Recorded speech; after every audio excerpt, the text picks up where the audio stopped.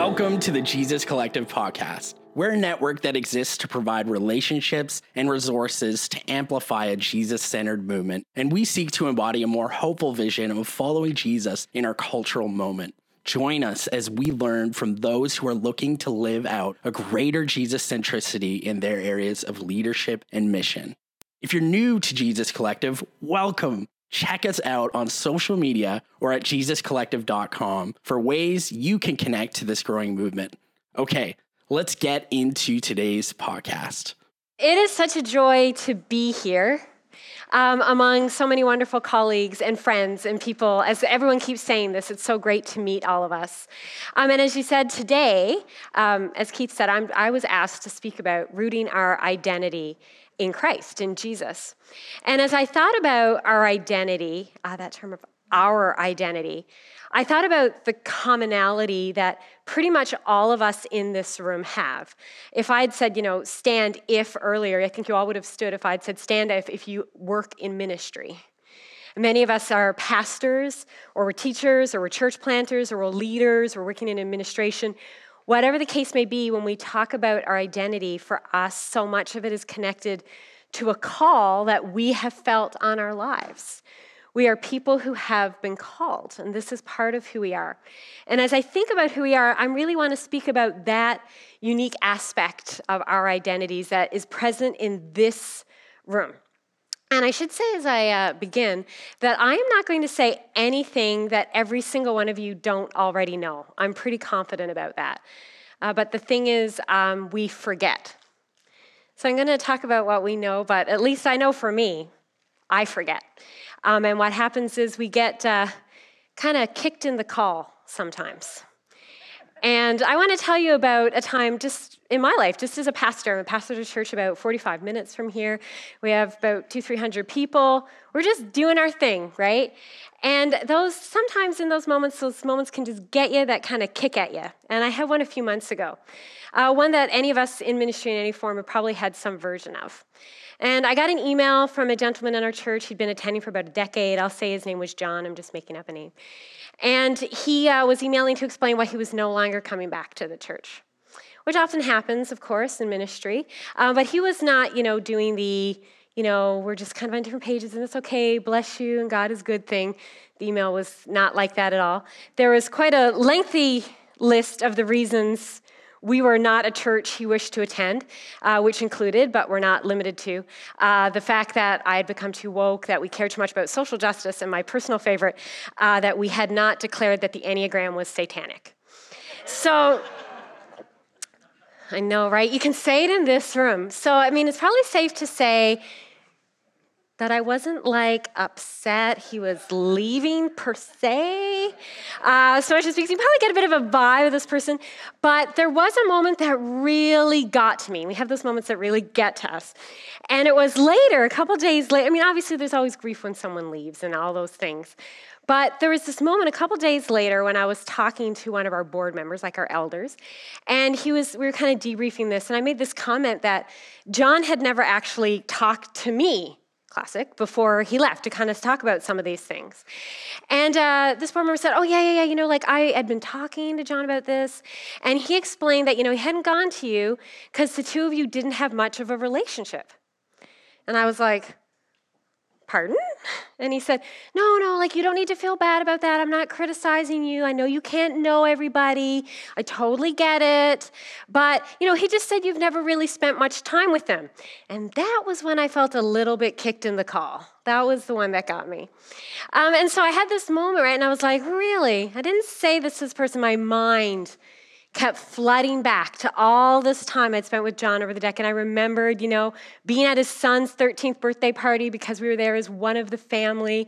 A few years later, being called, rejigging a vacation to deal with the fact that his son had run away. I can remember doing premarital classes with him and his now wife. Tons of Bible studies lived together. I've been at tons of meals in his home. Guys, I know the names and ages of his kids and his dogs. I know this guy.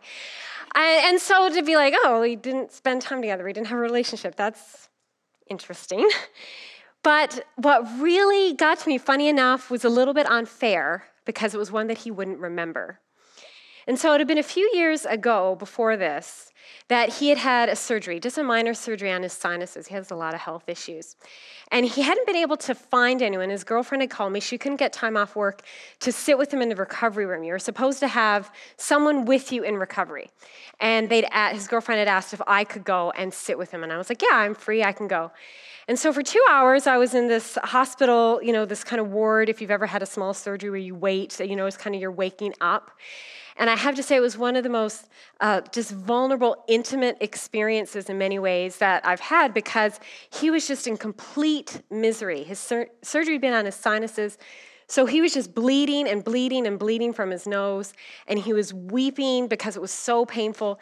And for 2 hours, I was just going through towel after towel after towel as he just bled through them and cried through them. And I remember driving home the day, and I was like, ministry's weird, isn't it? Right? And I was like, yeah, that was a weird 2 hours. And so just how it done is he wept and just and I thought, but God, that's what ministry's like sometimes. And there was a beauty in it too. And then the next day, quintessential ministry, I phoned him to see how he was doing. And he said, my girlfriend said you were there yesterday, but I don't remember any of that. And I was like, oh, now that's ministry. And I was like, oh, yeah. And you know what? And I was okay. I never told anyone that story. Now, you get it. You get it now. And I was like, you know what? I think sometimes in ministry we have those moments where we're like, this is just me and God, and this is what we do. We just hold these towels to these people like bleeding out, literally and figuratively, it feels like in front of us. But in that moment when he was like, well, we never had much of a relationship, it did hurt a little bit, even though he didn't remember that. And I did feel this kick in the call, this kick in the identity, right? Because for me, a lot of my identity, truthfully, is I'm a good pastor. I mean, I try. You can ask my congregation, I guess. Don't ask him, apparently. But, I can do this. I can serve in this way. I've given my life over to doing this thing. And he pushed back on that. And the truth is that there's so many things that are pushing back on that identity that many of us have been called into, of pastoring or leading or whatever it may be, right? There's so many just kicks in the call in this era of life, of ministry in the world, right? We live in a century of just kicking at the pastorate, it seems. We've lost our place in society, at least in Canada. Maybe in America, you guys are in a bit of different place. No one is impressed that we're pastors anymore. I actually don't tell people I'm a pastor right away. I don't want to freak them out. I don't know if you have that experience. Sometimes I joke that it would be easier to tell them I was a stripper. I was like, I think that would actually get less reaction than when I say, does anyone else feel that way? I'm not suggesting you do this. I'm like, I think it would scare them less. It freaks them out. The only person that calls me reverend anymore are people calling the church asking for money, preach, or my mother on my birthday card each year when she mails it reverently, and no one else calls. It's not an impressive title anymore. There were times people cared what we thought. That's what the minister thinks. Let's ask them to speak. No, that's changed. And for many of us, that can be painful. We might think, well, we're smart, we've got education, we're capable, we have things to offer, and we just have done this thing that a lot of people don't even understand what it is, or they desperately don't like what it is. And a lot of our brothers and sisters in ministry haven't made that much easier on us. Certainly not in recent days. And sometimes it's hard too, because, we have a pandemic. And it shakes every way we did ministry, and that kicks us in the call too, right? And we're like, well, how do I do this thing anymore, right? All of a sudden I'm not preaching, or I'm not visiting, or I'm not doing so many of the things that I thought ministry was, and all our foundations were sort of shaken. There's so many things that these can happen that shake us in ministry, and sometimes it's a congregant, or someone we work with or serve, whatever your context may be, that you've worked really hard to pastor, even though they're not always easy to pastor, and they can leave after a decade and say, well, we never actually had a relationship anyway. And so today I was thinking about how we respond in those moments, what sort of the norm responses are, or what our go-to response would be, or even our cultural responses when our identity is challenged. This doesn't just apply to our pastoral identity. And I went through all of them in this particular scenario. And the first response, and I do have it on the slide up here, I think. We're going to see 4. We'll see if it appears I sent slides. If not, it doesn't matter. I can just read them. The first response that we often have when someone pushes back on us, right? So the person calls, says, you didn't do a good job, or you didn't, you messed this up, is to go, you know what? They're totally right. They're 100% right. That was my first response, right? Initially, it was like, well, maybe I didn't call him enough over the last 2 years. I think I called his house a few times. Sometimes I talked to his wife and not him. You know what? Probably I didn't actually do a good enough job, and I've blown it. We do that. And then sometimes, then I went the other way, which you've already heard me do, which is they are definitely wrong. They are absolutely wrong. We want to prove ourselves. We want to prove who we are. We want to prove how right we can be. And I think the third thing we can do is we start playing the comparison game. I'm not going to come off great here, right? But this is true. One goes, well, I'd like to see him find another pastor who's going to put up with the stuff I've put up with the last decade. Let's see how it goes for you. Let's see how many Enneagram meetings you're going to have about something you never actually teach in the church ever. And let's see how they feel. Let's see if they'll hold the towel for 2 hours. See how that works out for you. And then there's the really tough one, and that's just self-pity, despair, right? And for me, my self-pity looked like, why do I do this job? Why am I doing this for? I've spent so much time with this man in the last decade. And you know what kept running through my mind? I thought, what a waste of time. What a waste of time this was. So many meetings about things he, had strong feelings about. So many discussions, so many times I was just trying so hard to be patient. Not just these dramatic, painful moments, but day in and day out. What a waste of time. And all these responses make sense, I think. The tricky thing is they're not really effective.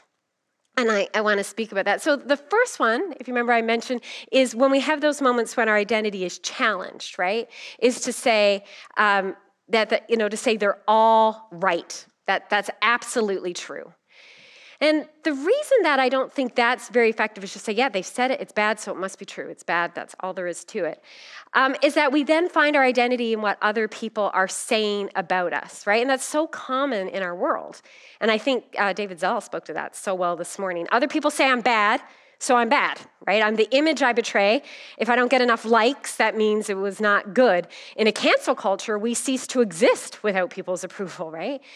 And the reason this is tricky is it can mislead us. Even in this room, if I went around, every single one of you will have something different to say about what I've already said. So if you take that story I said about John, some of you are sitting there and you're like, she is such a good pastor. Thank you.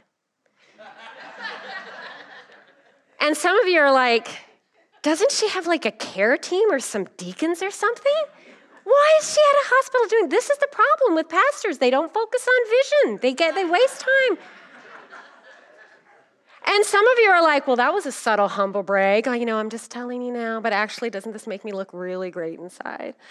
And all of you would think something different. And the thing why that's tricky is all of you'd be right and all of you'd be wrong. You'd all be a little bit right and you'd all be a little bit wrong. And none of it would be the fullness of who I was, which is what's so tricky. And so to find my identity in what you say would be dangerous, right? It would actually be dangerous and ineffective. I had a pastor when I first started preaching as I was a youth pastor, and I remember after one of my first sermons, we were one of those churches where you'd stand out by the door at the end, you'd all process out, and then you'd stand and shake all the hands. Maybe you have churches like that. Everyone's saying, lovely, thank you, thank you. And the next day I said to him, I don't know what I'm supposed to say when people thank me for a sermon. I was very spiritual at 23. I said, I just want to say, glory be to God. It's not my sermon. And so, which is fair enough. And he said, Leanne, that's a great point. He said, but let me tell you this. If you have prepared that sermon and you have spent the time in prayer and you have sought God and you've done the research and you get up and you truly say what you feel God had for you to say, and someone says, thank you for that, you can say, yeah, glory to God. Thank you. He said, but the next week, if you've spent the time in prayer and you've sought God and you've done all the research and you stand at the door, and then they shake your hand and they say, I didn't like that sermon at all, Pastor. And you can still say, glory be to God. Then it wasn't actually about you. That was very interesting. Because sometimes when someone says it's bad, then we're like, well, that must be the truth. So that's why it's tricky if we say, well, they're all right. They've got it right. This person said something bad and they must be true. They must be right. And then the second one I said is to go, well, they're all wrong. I was a great pastor to you, and I was not a perfect pastor to him. And that's tricky because, again, we've already heard this theme today. It came up, it's appeared, yay. They're totally wrong. It wasn't that fancy, I know, maybe oversold what was coming here. But to say like they're totally wrong is then to say, well, it's about our ability to do enough. Right? If I just get to this marker, then I'll be able to prove they're wrong. So, John, let me show you all the visits we've had. Let me show you, and then you'll have to admit, I pastored you well. But that never works. And you all know this, right? And I could probably tell 1,000 stories, and so could you. But the one that came to my mind this week was years ago. I just started at the church. There was a woman whose husband passed away, and I went to visit her a ton. She lived really near my house. I was a really young pastor. I'd been raised with a strong theology of the pastoral visit. And for a few years, I saw her almost weekly, I would say. Our church was very tiny at the time. And then I went on a parental leave. And in Canada, that's a year. Good times. And so I wasn't really able to go see her as much. For my first child, I still went. Then I had 2, and it was hard.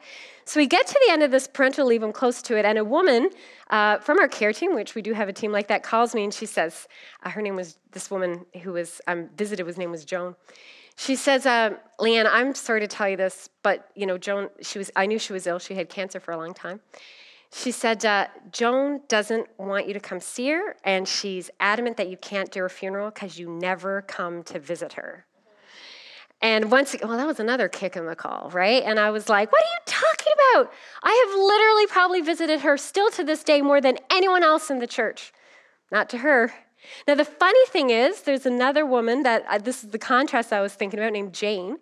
And she'd come and her husband to the church just for about a year, and he mostly came on his own when he got sick suddenly and died. I was there when he died. And then I did the service, the things we do. And that year, she didn't really ever kind of come back to church, but I called her maybe like 3 times. And to this day, anytime I run into her in the city, she'll cry and say, thank you so much for how much you called me when my husband died. There's no logic to it, right?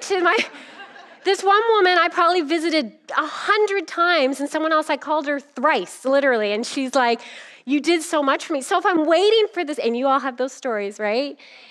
If you're waiting for this gauge, you just never, ever get there. I can't compare myself to others. It just doesn't work. And that's why this next one, this comparison game, is so tricky when we start saying, well, if I'm better than someone else. I want to tell you who's a better pastor than me. The woman that was the pastor in my church before me. Oh my gosh, I'm about to freak you out. So she'd been the pastor for 8 years or so. And I started at the church actually 17 years ago. I think I have an old bio, so it's been a long time. I was 27 when I started. And so I did what I was taught in seminary, which was like maybe we weren't taught this, take all the meeting minutes out and like read the last year and learn what's going on. And so she had to give a report to the deacons each month. And the month before she left, I was reading these minutes, one of the months, this was just a normal month, she had done 144 pastoral visits. I don't even know how she does that. Does anyone have it? I was like, how am I going to do this? I found out later she counted phone calls. Because math, my word, I couldn't even figure it out. So I was so intimidated. She was an amazing visitor. Joe might have been happy with her. I couldn't even measure up to her. And I can't compare myself to so many others. Neither will any of us, right? Someone will always have more followers. We might say, well, why do they get asked to speak at events and I don't? Why did they get the book deal and I didn't? There's always someone who'll outshine you. There's always someone who'll outsaint you. You'll have a great service and then you'll go to the ministerial the next day and the other pastor will be like, oh my gosh, we're just running out of chairs and we don't know what to do. Could you pray for us? It's such a burden. And you have these moments, right, where you just can't quite keep up. And so we do end up with that defeat and that despair, right? No one sees what I do. What a waste of time this all is. I know some of you in churches where you don't do this, but, I'm still every Sunday morning picking up the coffee cups on straightening chairs, putting things away. Visiting people that maybe don't care so much, holding towels up to people's noses. And you think, this is tough. No one sees it. Why do I do any of this? Who am I at all? Why does any of this matter? Because these are such hard things. And even though we know they aren't true, right? The thing is we forget. We forget. As I said, they're all reasonable responses, but I'm going to invite us to a fifth, and I bet you can guess what it is. It's rooting our identity in Jesus, which is why this is such an important corrective to these temptations. Jesus is our identity giver and an identity challenger. He is the giver of our true identity and the challenger of our false identities. And there's so many examples I could pick. There's so many ways Jesus gives identity when we look towards him, right? I think of him calling, right at the beginning, he calls out, these people who are fishing. He says, I'm going to make you fishers of people. I see who you are, right? I think even in that moment when he's talking to people and his mother and siblings come, they're like, come get out of here. And he says, well, these are my family now. These are my brothers and my sisters and my mother, right? This is my family now. And he gives them this new identity, invites them into his story. When he looks at, Simon Peter and says, actually, you're a rock.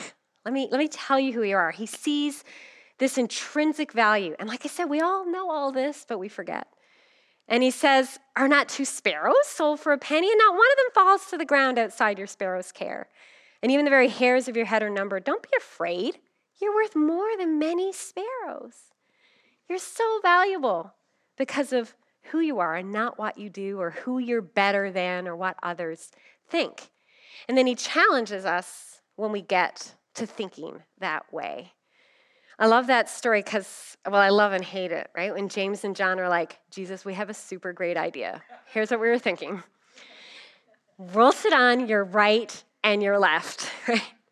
And I resonate with that story because I can hear myself in it so easily, right? Where I'm like, you know what, Jesus, I just want someone to see me. And James and John think they've got there, right? Like, we are like your special close friends. We're in the top 3, so this makes a lot of sense. And we have these moments where that's what I want, at least me, maybe it's just me, where I just want to be seen. I'm just saying, Jesus, can you just see what I've done and what I want and who I am and that I want to be just, I'm not asking for the seat. Like they probably thought they were doing great. We just want to sit next to you, just next to you. And he says, oh, you don't even know what you're asking. You remember that response? He's like, you don't understand how the kingdom works. He's like, you actually are going to do all the things I'm doing, right? Can you go with me? And they're like, yeah, we can. They're like, yeah. He's like, yeah, you are. You're all going to die. You're going to die with me. It's not for me to give right or left. And I think about Jesus saying that to me in those moments where I'm like, see me, notice me, make people get it. And he's like, you know what? Leanne, you don't understand what you're asking. I think I do. I know, but I forget, right? And to each of those ways that we want to find our identity or push back when our identity is pushed at it, when our call is kicked at, when people are kicking at the call, I see how Jesus responds to that, right? That first one, we don't matter. They're all right. When the world looks at us and say, pastoring, what's that? Do you only work Sundays? What do you do the rest of the week? What do you do with your life? Why does this matter? Why does this count? Your role doesn't have a place. I think of all the ways Jesus says, no, I see you. One of my very favorite story from Scripture is when Jesus heals the woman with the bleeding. There's so much I love about that story, right? But it starts with Jairus, and there's this man who's like, hello, come and heal my daughter. And we know his name, and he's important, and he stands up in the crowd, and he needs Jesus. He does. It's wonderful. And as he's on the way home, you've got this contrast of this woman who literally crawls to Jesus, right? She's not standing up saying, help me, please. She's never been taught she can do that. And so we know that because she was bleeding I'm just assuming you know these stories, although she's been bleeding for 12 years. So she's been unclean for 12 years. She's been outside of her culture, her society, her religion for 12 years. She literally crawls to Jesus. And Jesus says, who touched me? You ever preach that where Jesus is mad? Which doesn't make any sense. He's not mad. 2 minutes later, he's like, I want to meet you. Someone touch me, I want to meet you. With all the crowd waiting for this important thing, he stops. He says, who touched me? He says, she comes trembling with fear. And he says, daughter, your faith has healed you. We know this, right? We know, but we forget. We know this story. And he looks at this woman who's been outside of the story of Israel in so many ways, couldn't participate in religion, couldn't engage in so many things. And he says, you're still a daughter. You're a daughter of Israel. I see you. I know you. We've forgotten her name. But you are a daughter. Doesn't matter what other people say, what they think the right definition of you is. Who I see is what matters. And so when we get to, and then I think of that other side when we want to say, well, they're all wrong. I'm so important. I matter so much. Give me back my place in society. You should care about what I have to say. I think of Jesus, who never felt a need to prove himself based on what others saw, right? People would leave and he'd be like, you want to go too? I would have been like, please come back. Like, let's have a coffee and talk about it. I think of him standing before Pilate, and every year, I get to let, and I read this, and I'm like, wow. Pilate's like, are you the king of the Jews? He says, you say I am. That's it. He gets to Herod, he does nothing, he says nothing, and then he's hanging on the cross, and this criminal next to him is like, oh yeah, if you're the Messiah, why don't you save others and save us, save yourself, save us too while you're at it. Jesus says, nothing to him, stays on the cross. I'm so constantly amazed by this Jesus who does not need to prove who he is, because he just says over and over, I came to do the work of my Father. And this is the work and this is what I'm doing. I'm so busy trying to prove to everyone that I'm doing the work of the Father that I just miss doing the work sometimes. And then when we want to compare ourselves, I'm better than this pastor. I'm better what this person could be, or I do better than this other thing. I remember that moment when Jesus is walking with Peter after he's risen from the dead, right? And he's like, feed my lambs, feed my lambs. And that passage always speaks to me. I've heard that call too, right? And then Peter, who I feel a bit of a connection to, I admit, he says, well, what about him, right? Like with John behind him. Jesus is like, well, if I want him to stay alive until I come back, what's that got to do with you, right? And so often I want to do that. What about him? What about her? What about them? What about how much better I'm doing them? What do you expect of them? And Jesus is like, what's that got to do with you? I'm here with you right now. Your call. You feed my lambs. And then when I get to this place of self-pity, where we are, right? No one sees. No one sees what I do. No one gets it. And you know what? No one does.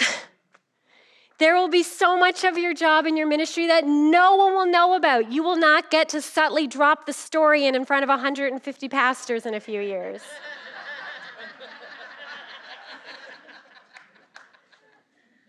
Most of what you do, people don't see or don't get and don't remember. And then, you know what I'm going to, because we just forget, right? When Jesus says, well, whatever you did for the least of these, you did for me. And I remember, was I doing it for Jesus? I have my associate pastor. It's actually a problem. I love her very much. She thinks I'm so funny, which is not good for me at all. And so I often do, and it's so true that if she's out there, if I make a joke and she laughs, nobody else can laugh. I'm like, no problem. Leslie laughed, nailed it, and I will keep going. And I have a couple friends like that in my life. I'm like, it's not always ideal. The whole congregation's blanking. They're not with me at all, but I just keep going. And so I think about that, so sometimes that idea that I just need you to see it. But that's actually what I should be doing with Christ. Not with the jokes, but this audience of one, right? I'm doing it for you. And that's actually a really beautiful thing. Jesus says, yeah, whatever you did it for me, for me.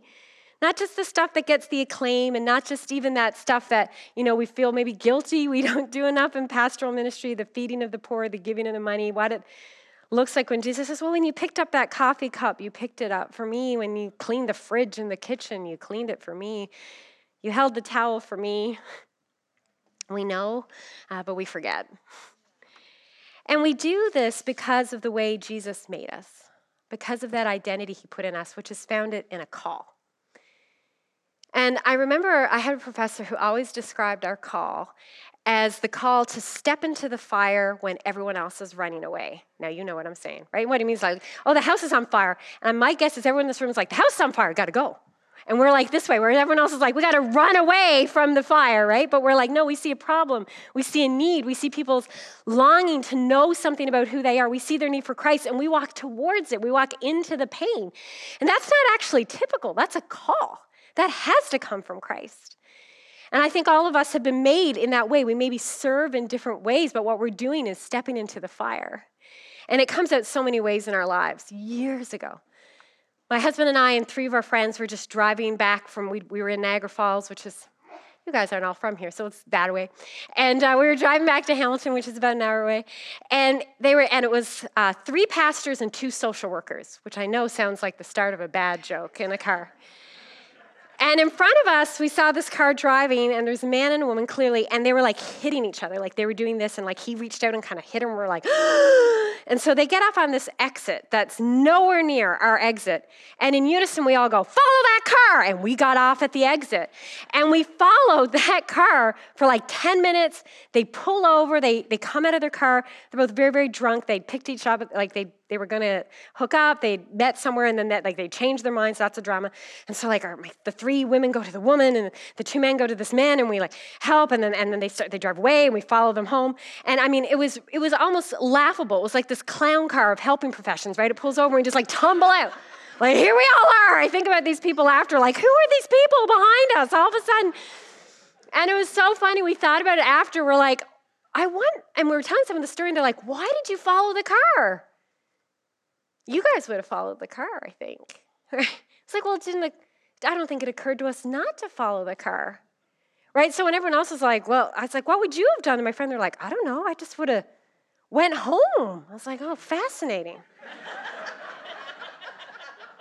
That's so interesting.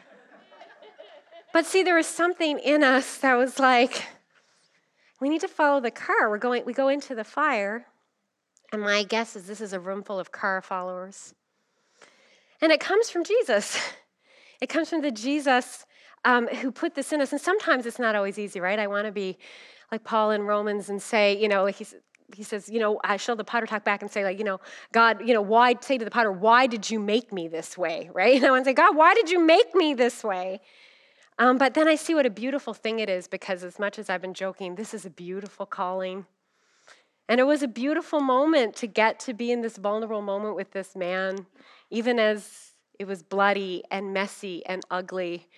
Jesus was there, and that was amazing. And we steward this call, as Cheryl said yesterday.